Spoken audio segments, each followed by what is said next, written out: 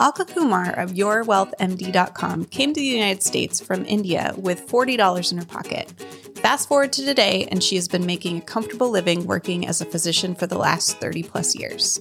A few years ago, she realized that she was overworked and heading towards burnout. This forced her to look for passive and semi-passive sources of income, which led her to real estate. She's now switched to working part-time as a physician and spends her free time focusing on expanding her real estate portfolio. That currently includes a local rental portfolio, a small mobile home park, and numerous passive real estate investment syndications. In this episode, we talked to Alka about how concerns over burnout led her to pursue additional streams of passive income, how she scaled after buying that first single-family rental, how she purchased a small mobile home park using her self-directed retirement account, and why she's focused on investing passively in real estate syndications. I'm Brittany. And I'm Neil. And this is The Road to Family Freedom.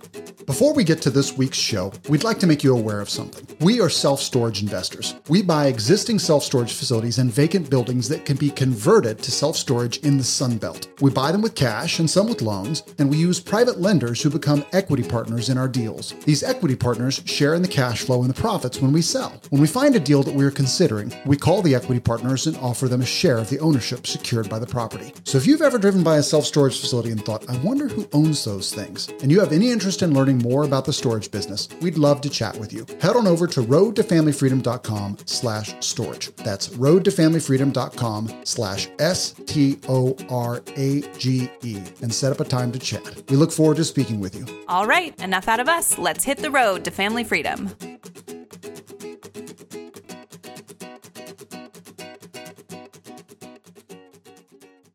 Well, Alka Kumar, welcome to the Road to Family Freedom.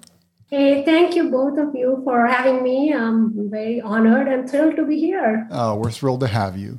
So before we dig a little deeper, can you tell us why a high-income earner such as yourself, a doctor, a lawyer, a corporate executive, would want to pursue real estate investing? In my case, I work umpteen hours, 6 days a week, 7 days a week. So it was taking a toll on me. I didn't have any personal time or quality of life. So I was heading towards burnout. And then I said, okay, there has to be some way to line up, more passive income. It doesn't all have to be active income because you're working all the time and you're trading your time for money. So that's why I decided to cut back. I went part-time. So I work like 50% of the time now. And then I started looking into investing to generate additional passive income. So that's when I found real estate, and then that got me started. And what time period are we talking? When did you sort of discover real estate? This was about 5 years ago. Like I said, I was heading towards burnout, working for so many, 25 plus years. And the kids were, done. They're done with college. They're kind of on their own. So then I said, okay, I need to focus, on me. I need some me time, to do things that I want to do. Because it's good to have that income coming in, but then if you can't enjoy it or, spend time on doing things that you want to do, then, to me, I said, okay, that's not good. Yeah. So that's when I got into passive income, lining up multiple streams of income. Where did you learn about real estate investing? How were you introduced to that? I've always been interested in real estate. And then I said, okay, I'm going to start researching this. So I was on Bigger Pockets, listening to podcasts like, your podcast and multiple other podcasts, reading books, reading blogs, just educating myself for many months before, I decided to move forward. So can you tell us a little bit about the first investment property that you purchased once you decided that you were going to get into this? Yeah, the first investment property, it was actually an acquaintance of mine. And she said, well, the buyer's financing is going to fall through. Are you interested? Because she knew I was kind of looking for some investment properties near my area in Tampa, Florida. And I said, okay. So I looked at the property. It was kind of dated, but it was still pretty decent. It was a two-bedroom, single-family home in a pretty good school district. So then I said, okay, what's the worst that can happen? I was nervous, I didn't want to take the plunge and, plunk down a big chunk of change. But then I said, okay, what's the worst that can happen? It's not going to go down to zero. If I don't like it, maybe I can sell it or, maybe I'll have some loss, but it's still worth taking the risk. So I bought that property for cash and then didn't fix it up. I didn't want anything to do with the property. I was really nervous. So I gave it to a property management company. So they took a couple of months to rent it out. But once that mailbox money started coming in, then the light bulb went on. I said, okay, this can work. So then I got more serious and bought some more rentals. And do you recall what that purchase price of that first single family home was? Yeah, it was $62,000. But this was also about 5 years ago. So the market was down at that time, not as hot as it is now. But that property has, I think, doubled in value now.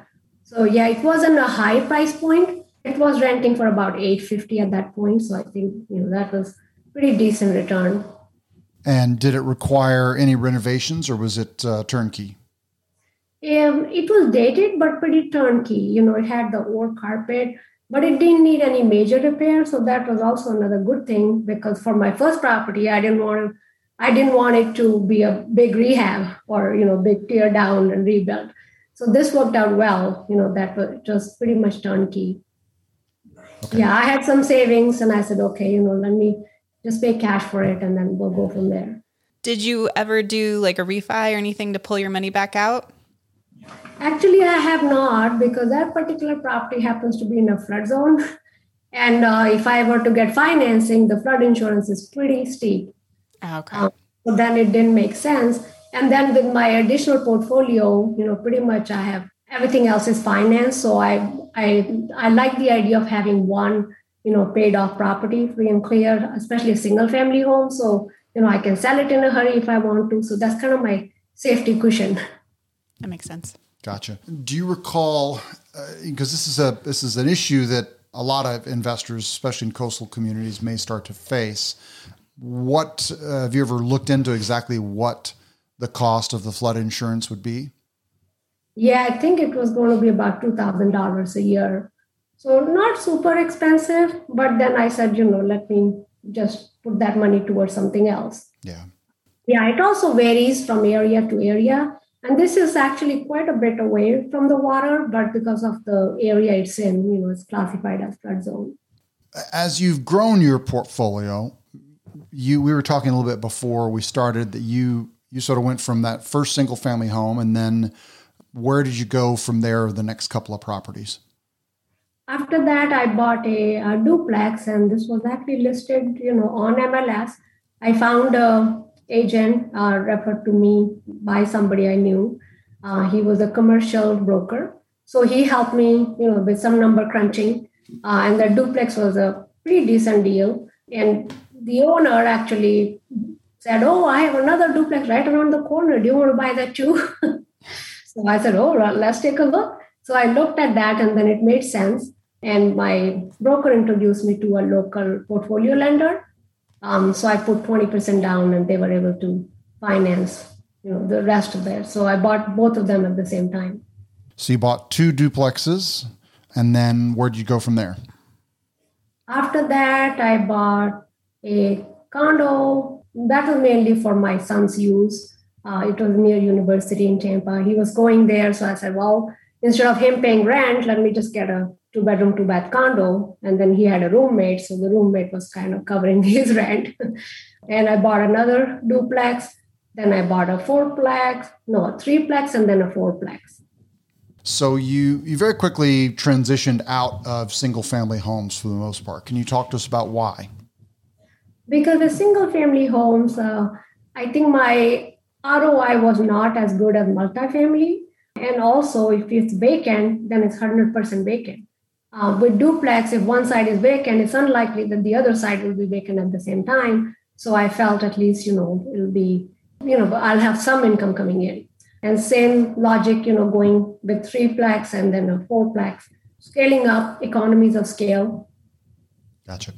And you did something that I've heard Brandon Turner from Bigger Pockets call the stack, sort of. You buy a single family home, and the next one you buy is a duplex, and maybe the next one you buy is a 4-plex or an 8-plex or whatever, and you don't stick with buying single family homes, and it's very interesting when people get started in real estate investing. They often sort of talk about, well, I want 100 doors. And most people only think about single family homes. But really what you should be doing is learning, with each deal you're learning, and you want to try and stretch yourself and go for a little bit bigger deal each time and start to scale that way. So you're not stuck in, because it's still a lot of work to buy a single family home. And a lot of times it's about as much work as it is to buy a duplex, triplex, or fourplex. Would you agree? Yeah, I totally agree. And I like the small multifamilies because, I'm very risk averse by nature. So it wasn't like I was going to jump to a 50 unit apartment after my first single family. So this has been a nice gradual transition, up to 4 units. And then I have a mobile home park, which is small. And now I'm looking into mid-size mobile home park or mid-size apartment building. So that's my comfort level. So I totally agree. I think that gradual progression is useful. Gotcha. So you've gone from single family home to some small multifamilies to now you said you've purchased a small mobile home park? Yeah, that is correct. And that's also my first out of area investment. Where's it located? This is located in South Carolina. As you've grown your portfolio, you've also shifted into more passive investments. Can you talk to us a little bit about what that looks like? Actually, I'm still self-managing my portfolio, my local portfolio. Lately, I've started using a leasing agent just to find the renter, and then I take over and then I manage. And my goal was really to learn the business when I started self-managing. But my eventual plan is to give it all to a property manager. But then now I know what's involved, how to, vet a property manager properly. And gradually, transitioning towards more passive income. So I can work from anywhere in the world. I can, travel. So that's what I'm building towards. Are you only buying those active assets? Or are you also investing in some real estate passively in any syndications, things like that? Yeah, I'm also invested passively in about 8 different syndications. And this is mainly through my retirement account. I have a self-directed IRA and a solo 401k self-directed. So I've invested with multifamily, done some private lending, invested in mortgage note funds, new construction. So just across this, different things across the real estate spectrum, because I like to diversify. And also each asset class is different. So, but self-storage is my next one, which, I would learn from you. Gotcha. Well, and you bring up a great point, and this is something I try to encourage any other investor, any real estate investor I talk to, if they have some active way of earning income from their real estate endeavors, is to start looking for ways to diversify and reinvest that capital that you're earning into, assets that don't require your time. I tell people, if you're a house flipper making 6 figures, find a way to carve off some of that money into self-storage or mobile home parks or multifamily or note investing or whatever. And it's amazing to me the number of them that are afraid to get out of that comfort zone once they get into their little niche, and they don't want to branch out of it. So I applaud you for taking that leap. Yeah, I love investing passively in syndications and other people's deal, because the returns are pretty good and your time involvement is very little. Yes, there is work up front to vet the sponsor and do your proper due diligence, but I love that monthly or quarterly consistent cash flow coming in. So that's really useful to me. I'm also invested in the stock market, but that's not consistent return. You can't count on that money every month coming in, depending on where the market is at and your investments. So I like the slow and consistent, or consistent return from real estate from my passive syndications. And so far, they've all worked out great. Awesome. So you are a single mom to, is it 2 kids? Yes, 2 kids. And you said both of them are out of the house at this point? Yeah, they are. They're Yeah. done with college and yeah. Yeah. Since you've been, doing all this and kind of learning through your investing, have you been teaching your kids about money and investing? Are you kind of trying to impart that knowledge onto them? Oh, yes. Oh, yes. Every time I talk to them, real estate has to come up. And sometimes my kids will roll their eyes or here comes mom again talking about real estate. But I think they're soaking it in. I think it's going into their subconscious at some level. So they know, they're pretty financially savvy. So they know how to not live within your means and how to invest wisely. And they like that idea of consistent monthly passive income. And one of my goals is, after I pass on, I want my kids to have that consistent passive income coming in from real estate. So that way they can, do it. They can work at a lower paying job if that's what makes them happy. Or if they want to work part-time or if they want to travel, then, they'll be able to do that. So I want them to have that opportunity. Is there anything in particular that you would recommend people do to help educate their kids? I think just talking. I think our education system is really lacking in terms of imparting enough financial education to our kids. So the onus is on really parents to impart that knowledge and to talk about it from an early stage and, inform them what you're doing and be open about your own finances. I'm very open with my kids about my finances. So they know where everything is, where everything goes, expenses, income. So I think that helps a lot. Well, I look back on my public school education, and I think the most financial education we got was maybe balancing a checkbook, really. And that's just addition and subtraction, and I never learned anything about credit. I never learned anything about investing. You basically just learned how to be a W-2 employee and keep your checkbook balanced. But the problem is most people don't even know how to keep a proper budget. Yeah, I totally agree. I grew up in India, and in India, I grew up in a time where we didn't have credit cards. So it was, if you didn't have cash for something, if you don't have cash to pay, you didn't buy it. It was as simple as that. So there was no, debt or credit card. And for my son and for my daughter, both of them, what I did was, when they had some part-time jobs, in their teenage years, I actually took a small loan from the bank for both of them, even though they didn't need the loan. And then they paid it off every year. So interest was very small. So it was, $20 a year overall. And that really helped build their credit. So yeah, both of them have high 700 credit scores. And they know the importance of, getting your debt under control and living within your means. Well, it's a very interesting idea. I think it's a great idea because one of the major contributing factors to your credit score is the age of your credit score. And so the sooner you can, open your first credit account without abusing it, obviously, speaking to my 18-year-old self here, the better off you'll be. Yeah, that definitely makes sense. And even before the credit card, I took like I said, small loan from the bank. And actually the bank manager told me this. She said, well, why don't you take a, $400 or $500 loan for your kids and just pay it off. So that helps to build their credit and then they can get a credit card easier with a higher limit. So that's what I ended up doing. And I think that really worked well. So if you were forced to start over tomorrow, knowing absolutely nothing about real estate investing, what would Alka Kumar's real estate MBA look like? How would you go about re-educating yourself? I think the first thing I would really do is hit the books, listen to podcasts, and educate myself.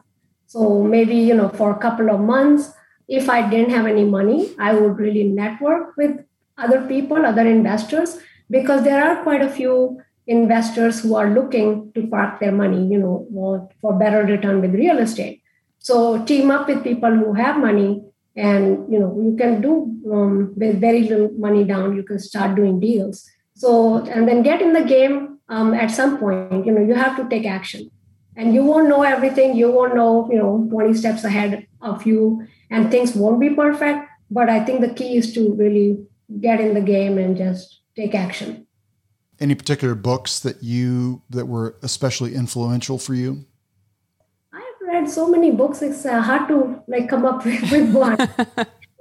And I think The Millionaire Real Estate Investor, that was a good one that I remembered. And ABCs of Real Estate Investing. And you also bring up a good point, and something we harp on a lot. So if you listen to the podcast a lot, you're about to hear another lecture from Neil that you've probably heard multiple times, which is find a way to get started. There's only so much you're going to learn from listening to podcasts and reading books. The sooner that you can just get in a deal, and I don't mean just any deal. I mean, get into a deal it's not going to make you rich, but a deal that's not going to bankrupt you if it goes bad, because you will learn so much more than you will from listening to a podcast or reading a book, and you'll exercise that muscle, and it won't be, the next deal will be less fear inducing and more excitement inducing. Totally agree. And I think, the fear will always be there. It's not, it's just going to disappear after your first deal. You will always have that fear, but the trick is to overcome that fear. And what I like to do is I like to see what's my downside. And I actually write everything down. These are the negatives or drawbacks. These are the things that can happen. And I also write down, if this were to happen, what would I do to mitigate that? So that helps a lot, seeing it on paper, and if you can handle that worst case scenario, I think, then there shouldn't be any problem. All right. Well, can you tell us what a day in the life of real estate investing looks like for you? How much time you usually spend? For me, since I'm self-managing, I do my own bookkeeping and, deal with the tenant issues, but I have a system. I have people who do the work. So, let's say if there's a problem, the tenants would just text me, and I'll text my handyman or, call the AC company, whatever needs to happen. So then they would just go fix the issue. I just make an electronic payment. So it doesn't really take that long once you have systems in place. Like I said, I'm using a leasing agent for at least leasing the units. So that helps. And then I also like to, listen to podcasts and then reach out to different syndicators, talk to them, talk to different investors. So that's, my other part, because I'm always looking to invest more passively as well. So it's kind of a mishmash of different things in real estate. Do you have an idea of how many hours a week you're spending on your real estate endeavors? Probably about 10 hours. When I'm working, I work every other week. So 1 week on, 1 week off. So on my week on, I'm pretty much, working in my radiology field. And on my week off, pretty much most of the week is real estate related. So, wearing a real estate hat. So I would say probably 30 hours on the weeks that I'm off. And most of it is actually educational or, talking to wholesalers, talking to other investors, looking at deals, which is more enjoyable, than property management. One of the great things that you do, I think, which is really smart, is that you've hired out a leasing agent to handle the placing of tenants in your properties, because that is often, one, you want somebody who's kind of experienced with screening tenants, and two, it can be a lot of work to place a tenant, because you have to, you got to show it, you got to do background check, review applications and things like that. But once a lot of times once you have somebody in place, it can be, fairly passive. Are there any other tasks from your real estate business that you would like to farm out to somebody that would make your life better? Yeah, definitely. I think I'm in the process of evaluating some property managers and just giving at least portion of my real estate portfolio to a property manager, because that's a little bit farther out for me. It's like an hour and a half drive. There's a cluster of properties. And the county that's closer to me, that's much easier. And their tenants somehow stay much longer. Some people have been there for 4 or 5 years. So they're very low maintenance properties. Those I think I will continue. And then I'm also looking to hire out the bookkeeping part of it. I've been, doing my own QuickBooks. And in terms of like screening and showing the property, yes, it can be work, but I think with online, pretty much online, leases are online, screening is also online, so they just have to send an email and then the applicants can apply. So it's not that difficult, but yes, it is time consuming. So that part I'm going to give to a property manager. So that's my goal. Do you have an idea of how many units you have right now? Yeah, I have 16 units with my small multifamily portfolio. And the mobile home park is 9 space. So it's really small, but I wanted to dip my toes in the water and just to see how it pans out. And it's in my self-directed IRA. It's a Roth self-directed IRA. So all the income is, accumulating in my Roth IRA, and I can take it out tax-free, when I retire. And that's being managed by a property manager. Gotcha. And you said that one's in South Carolina. Yeah. And so it's 16 units in addition to that, or it's 16 plus that? Yeah, 16 and then plus the 9 space. Okay. And then how long have you owned the mobile home park? That I've owned for about 6 months. Okay. So for maybe somebody who doesn't, somebody who's maybe dipped their toes into small multifamily, but they've never bought a mobile home park, what are some of the major differences in purchasing and operating a mobile home park? I think mobile home park is more of a running business if you have homes that are owned by the park. If they're all tenant-owned homes, then you are just maintaining a parking lot with utilities essentially. So it's easier that way. You're not repairing the homes or fixing the homes if tenants own their own homes. So in that way, it's going to be more passive. But typically, most mobile homes do have some homes that would be park-owned homes. So then you have to either, sell it to the tenants or maintain them. So in my case, 2 homes were park-owned homes and 5 were, tenant-owned homes. So, we ended up selling those park-owned homes also. So pretty much everything is lot rent only. So it's easy. It's a simple process. So your park doesn't have any park-owned homes? Correct. At this point, we don't have any park-owned homes. That's the little that I do know about mobile home park investing is that's much more desirable is to not have any park-owned units. Yeah, that's most people look for tenant-owned homes only, but most parks will have some component of park-owned homes. But then you can fix them or sell them to tenants as handyman special. Some people even give mobile homes for free if they're older and they need a lot of work. So you can advertise as handyman special and just take $500 as token money, and then they can start paying the lot rent. And if they're handy, they can fix it. And some investors actually will take that on. And then they will fix it and they will rent it. They'll pay you the $300 lot rent and they'll rent it for like $700. And you're investing in that through your self-directed Roth IRA. And the reason that you have to have a property manager is because that needs to be a completely hands-off investment, correct? Yeah, that is correct. Although the Roth IRA self-directed does allow supervision of the park, as long as I'm not physically doing any work in the park, I can, collect rents. I can go visit the property. I can talk to contractors. I can call for repairs as needed. So all those activities are okay. The only thing you can do is actually go in and physically fix the house. You can't paint. You can't change the light bulb. And I'm not good at those things anyway. So that's not my forte. But even then, I think it's just useful to be completely hands-off. So the property manager is taking care of, everything. But your ultimate goal is to be able to have some more location independence, do more travel. Is that correct? Yeah, absolutely. I want to be able to travel. So that's why I'm growing my active portfolio and, give it to a good manager. And then also my passive investments and syndications.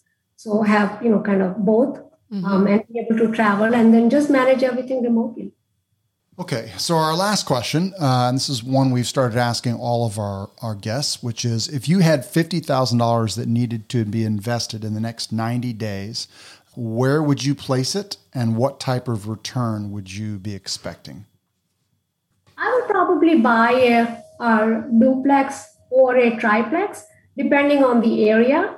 You can use that as a down payment and, buy that. If what I find is sometimes, the core metro area gets expensive and most people, can't afford to buy and the numbers don't work. So something around the outskirts, like my properties are pretty much on outskirts of Tampa. So something within 2 hours, I think most people can find something that would be reasonable, or go to like a smaller secondary market and find a good property manager, do your due diligence up front, and I would put that in a small multifamily. What kind of return would you be expecting on your $50,000? I shoot for at least 10% return. And in my small multifamily, I pretty much pulled all of my cash out from those deals, so I don't have any of my own money in those deals anymore. So that's I've done the BRRR strategy that Bigger Pocket talks about. So that's been pretty good. Gotcha. And so once you do that, once you've pulled out most of your capital, you basically have an infant return. Correct. Gotcha. Well, Alka Kumar, thank you so much for sharing with our audience today. You've got your website, yourwealthmd.com. If any of our guests want to find you, what's the best way for them to reach out to you? Yeah, they can go to my website. There is a contact me page there. They can fill out their information. I'm on LinkedIn. I'm happy to give out my cell phone number. It's 727-314-2025.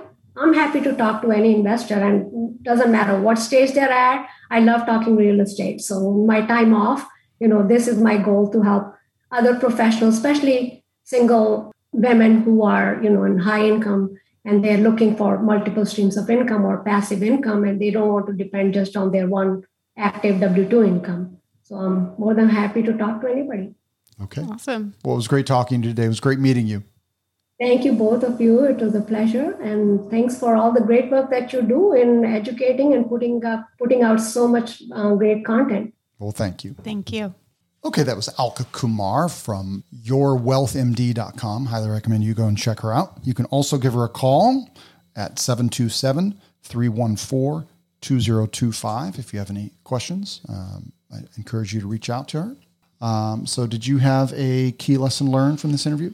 I have a couple that I could go with, so why don't you go first so I don't steal yours? Oh, I see how you're going to be. The idea of scaling, don't get comfortable buying 10 single family homes. Our good friend Alex Felice, who was one of our first interviews, he's on episode 50, and I think he's also on episode 2. Alex bought like 7 single family homes using the same $70,000. So using the BRRRR method, which is great. But even if you talk to him today, he admits that he kind of stayed in the shallow end of the pool a little too long. Mm-hmm. And he probably would have been better off, going for a duplex or, and then a fourplex and then, and scale. And he's now bought a 24 unit apartment building. I think he just bought a 52 unit and he's looking for something bigger. And so just keep an eye out towards, sure, buy that single family home, single family rental, whatever it takes to get you started. But very quickly start looking for ways to go for bigger deals. Mm-hmm. Buy a small multifamily in a beach community and turn it into a short-term rental. I don't know who would do something like that. Don't do it. We're trying. Yeah, more to come on that later. Don't take my money. Sorry, tangent. All right. So anyway, what about you? I think one of the things that she talked about with why she moved into more small multifamily, bigger portfolios quickly was because the ROI was better than on a single family home. But also, she talked about vacancy. If you have a vacancy in a single family home, you have 100% vacancy. In a multifamily situation, if you have one vacancy, you're not at 100%. And you can it's a little bit easier to float your costs and you don't lose as much. So I think that's something to consider as a pro when moving into the small multifamily or multifamily space. And then I just wanted to do a shout out for if you've got kids, taking out a loan for them to then just repay with minimal interest as a way to build their credit. I think that's a great idea. And, needing a credit score kind of sucks sometimes. There's some, cons to it, but it's part of our financial system now. So you can play the game in that way and help your kids kind of get ahead. Money. She started with $62,000 in cash is what she did for that first property. And then after that, I don't know if we got an exact amount. She did 20% down on that double duplex deal and then did a BRRRR. No, not a BRRRR. Sorry. I can't remember what kind of lending she did. It's more conventional. She did some portfolio lending. Okay. And typically, 20 to 25% down on those. Yeah. So, but you can get in for less than $62,000, which she did. But like she said, she had her reasons for keeping it all in cash. Don't begrudge her that at all. I think it was probably a good idea. Knowledge. Why do we have to go in the same order every time? Because I'm OCD. Okay, well, but knowledge is before money on the list. Fair enough. You already screwed it up. I'm just kidding. Right. It's fine. Knowledge.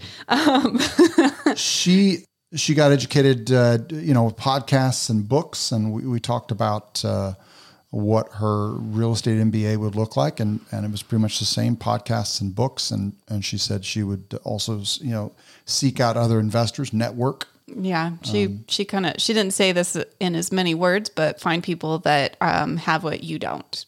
So she talked about, if you don't have money, find people that have money. Yep. But we've talked about, if you have time but not money, find someone, vice versa. And if you have money but not time, then that's... Or if you have money and time but no experience, find somebody with experience. Yeah, exactly. So, time. So she said she spends about 30 hours a week when she's not doing her medical job. Mm-hmm. She's a doctor. Yep. So she's working probably what amounts to a full-time-ish job. I mean, she has 2 part-time jobs, and they Yep. I think that's fair. I mean, she said probably 10 hours a week when she's doing her day job. And then when she's not, she said it was, 20 to 30. Yeah. Could she do this strategy from anywhere in the world? With the correct systems? Yes, sir. Yeah, I would say I'm going to kind of go halfway between. I mean, a lot of her portfolio is more active right now and more local to her. She's bought the mobile home park in South Carolina, which is a little ways away from her, and she's got a manager in place. That's what I mean by if she sets up the systems. Yeah. So she puts people in place to take care of those, become more passive. Yeah, and obviously the syndications are... Yeah. The syndications are a lot more passive, and you can do them from anywhere. She's getting to the point where she can really have that location independence. Yes. Should she choose it. And for her, it doesn't sound like she wants to move somewhere else. So she can definitely do some traveling and vacation. Yep. Gotcha. Okay. Once again, that was Alka Kumar from yourwealthmd.com. Be sure to check her out. I'm Neil Henderson. We're doing this all again next week. I'm Brittany Henderson. Let's hit the road.